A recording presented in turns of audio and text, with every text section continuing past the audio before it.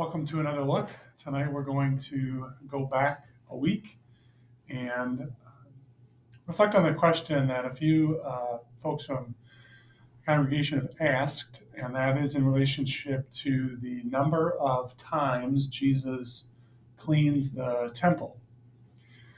So there are, in each gospel, there's one example of Jesus cleaning the temple. Matthew, Mark, and Luke are known as the synoptic gospels. Synoptic meaning with sight, optic like the optic nerve, syn is with in Greek, and so we have the same viewpoint. And so if you read through Matthew, Mark, and Luke, they're kind of following the same path. Their chronology is pretty close. They, in a lot of places, share language. It's pretty clear that they're either using each other or a similar source. But John also records Jesus' cleaning of the temple, the cleansing of the temple, but he doesn't have it in the last week of Jesus' life, the week where, before the Passover. He actually situates it in John chapter 2. And so I thought I'd just read part of it or kind of skip through it if you want to follow along. It's John chapter 2. And in the Gospel of John, we have this very lengthy first chapter, which the first part is a little more familiar, right? We have, in the beginning was the Word, and the Word was with God, and the Word was God. He was with God in the beginning. And then we have that well-known verse in verse 14, where the Word became flesh and made his dwelling among us. And then we hear about John the Baptist and the sight of Jesus as the Lamb of God. And then Jesus begins his ministry in John chapter 2 with the turning of water into wine. And one of the things that we recognize right away in the Gospel of John is that instead of picking out all of the, we'll call it small chronology or a sort of a longer narrative, or not longer narrative, but a quick snapshots of what's going on, John picks up on a few episodes and really builds them out. And so we have in chapter 3, Jesus' conversation with Nicodemus, which is the whole chapter. Chapter 4, the woman at the well, it's a whole long chapter. And in chapter 2, we have the water and the wine and the cleansing of the temple. And it's evident that John is using these longer episodes to tell us something significant about Jesus. It's less about telling us an order of things. It's less about telling us sort of the chronology of his life. And it's much more about filling out a specific aspect of who John understands Jesus to be. And so this is verse 12 of chapter 2. After this, Jesus went down to Capernaum.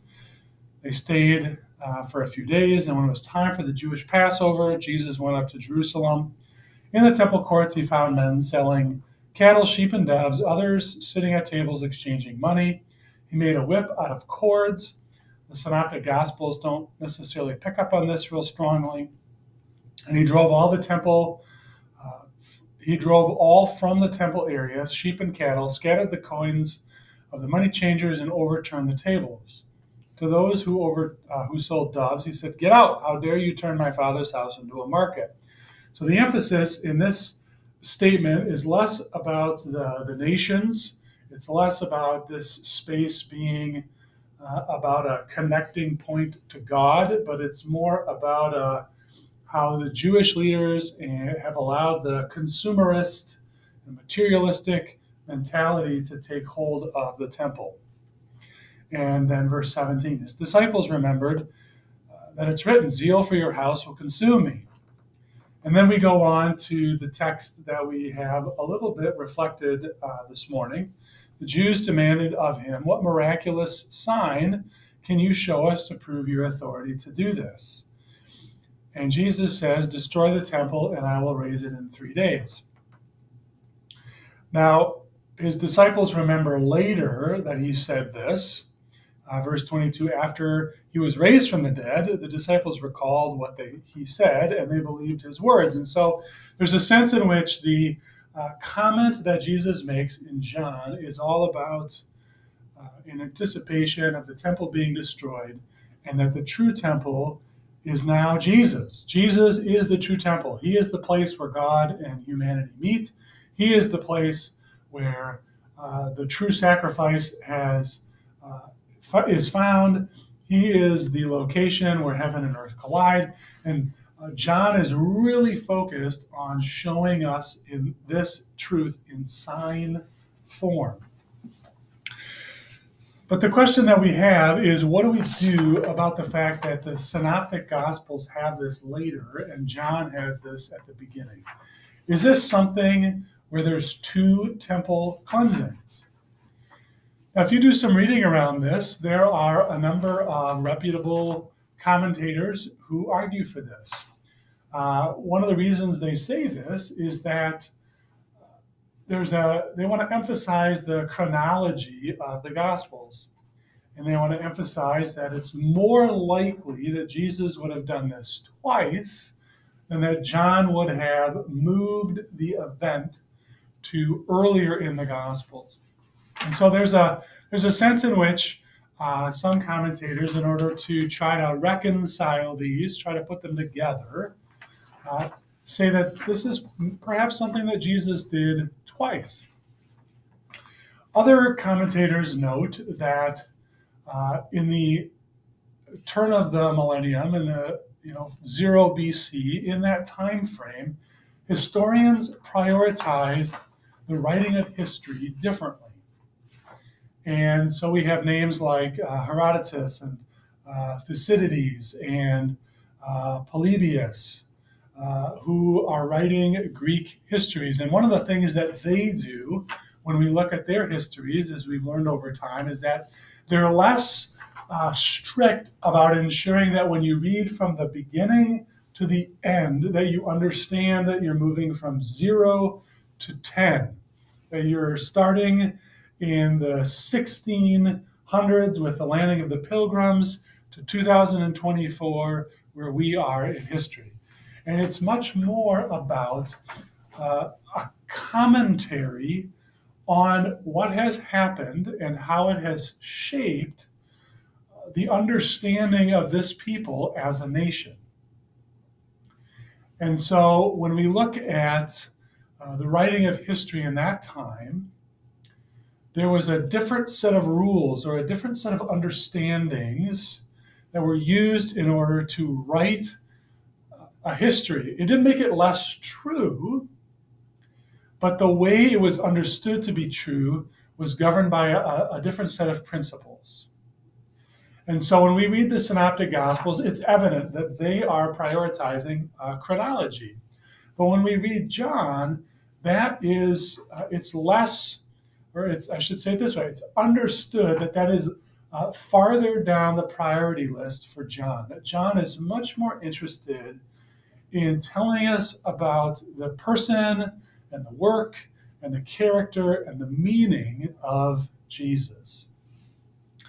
And so when we understand the writing of history is a little different for some, we can understand and appreciate why the gospel writer John could have moved that event to tell us something about Jesus. And so if we look at the Gospel of John in the beginning of chapter 2, where John is telling us that Jesus' coming is the inauguration, it's the start of God's new celebratory party, that the Son of Man has come and we are to celebrate God's new kingdom arrived. And that this kingdom that has come, next story, the temple cleansing, is going to replace what was for centuries true about God and his people, that Jesus is, in the coming of his kingdom, replacing that. And so we can understand that. And then we go to John 3, Nicodemus, and the way in which John replaces the temple will mean that we need to be reborn, not through the sacrifices, not through the offerings, not through the old system, but through the power of the Spirit. And the Spirit is living water, chapter 4. And so we can see how John arranges these episodes to tell us about who Jesus is and what he's doing.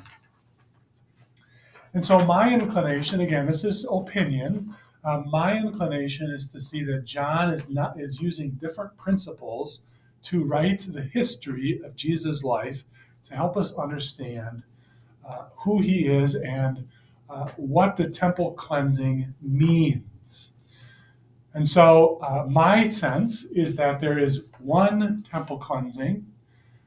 It was a substantial event, and so if there had been two, it's likely that the disciples, in my view, it's more likely that the disciples would have recorded it twice than for John to say, this means something significant, and so I'm going to position it in my gospel in a way that helps people understand and appreciate the character of Jesus.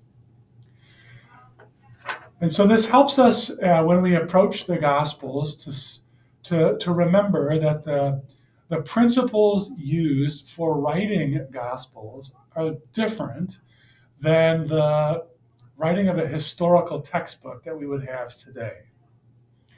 And that doesn't mean it's less true. In fact, I would argue it makes it more true because the Holy Spirit is inspiring these gospel writers to tell us about how God is choosing to reveal himself to us in the ways that these gospel writers uniquely saw, understood, and were impacted by Jesus himself. If you have questions, please don't hesitate to follow up, but let's pray. We thank you, God, for the writing of your word, for the people who wrote it, for the way your Spirit inspires it, for the way that it has been cared for, that has been passed down to us. And there are times where we see discrepancies or things that make us wonder about how they fit together. And as we've reflected tonight, we do want to humbly ask that your Spirit would convict us and more fully help us to believe and trust that these are your words. To that end, we pray your grace in Christ's name.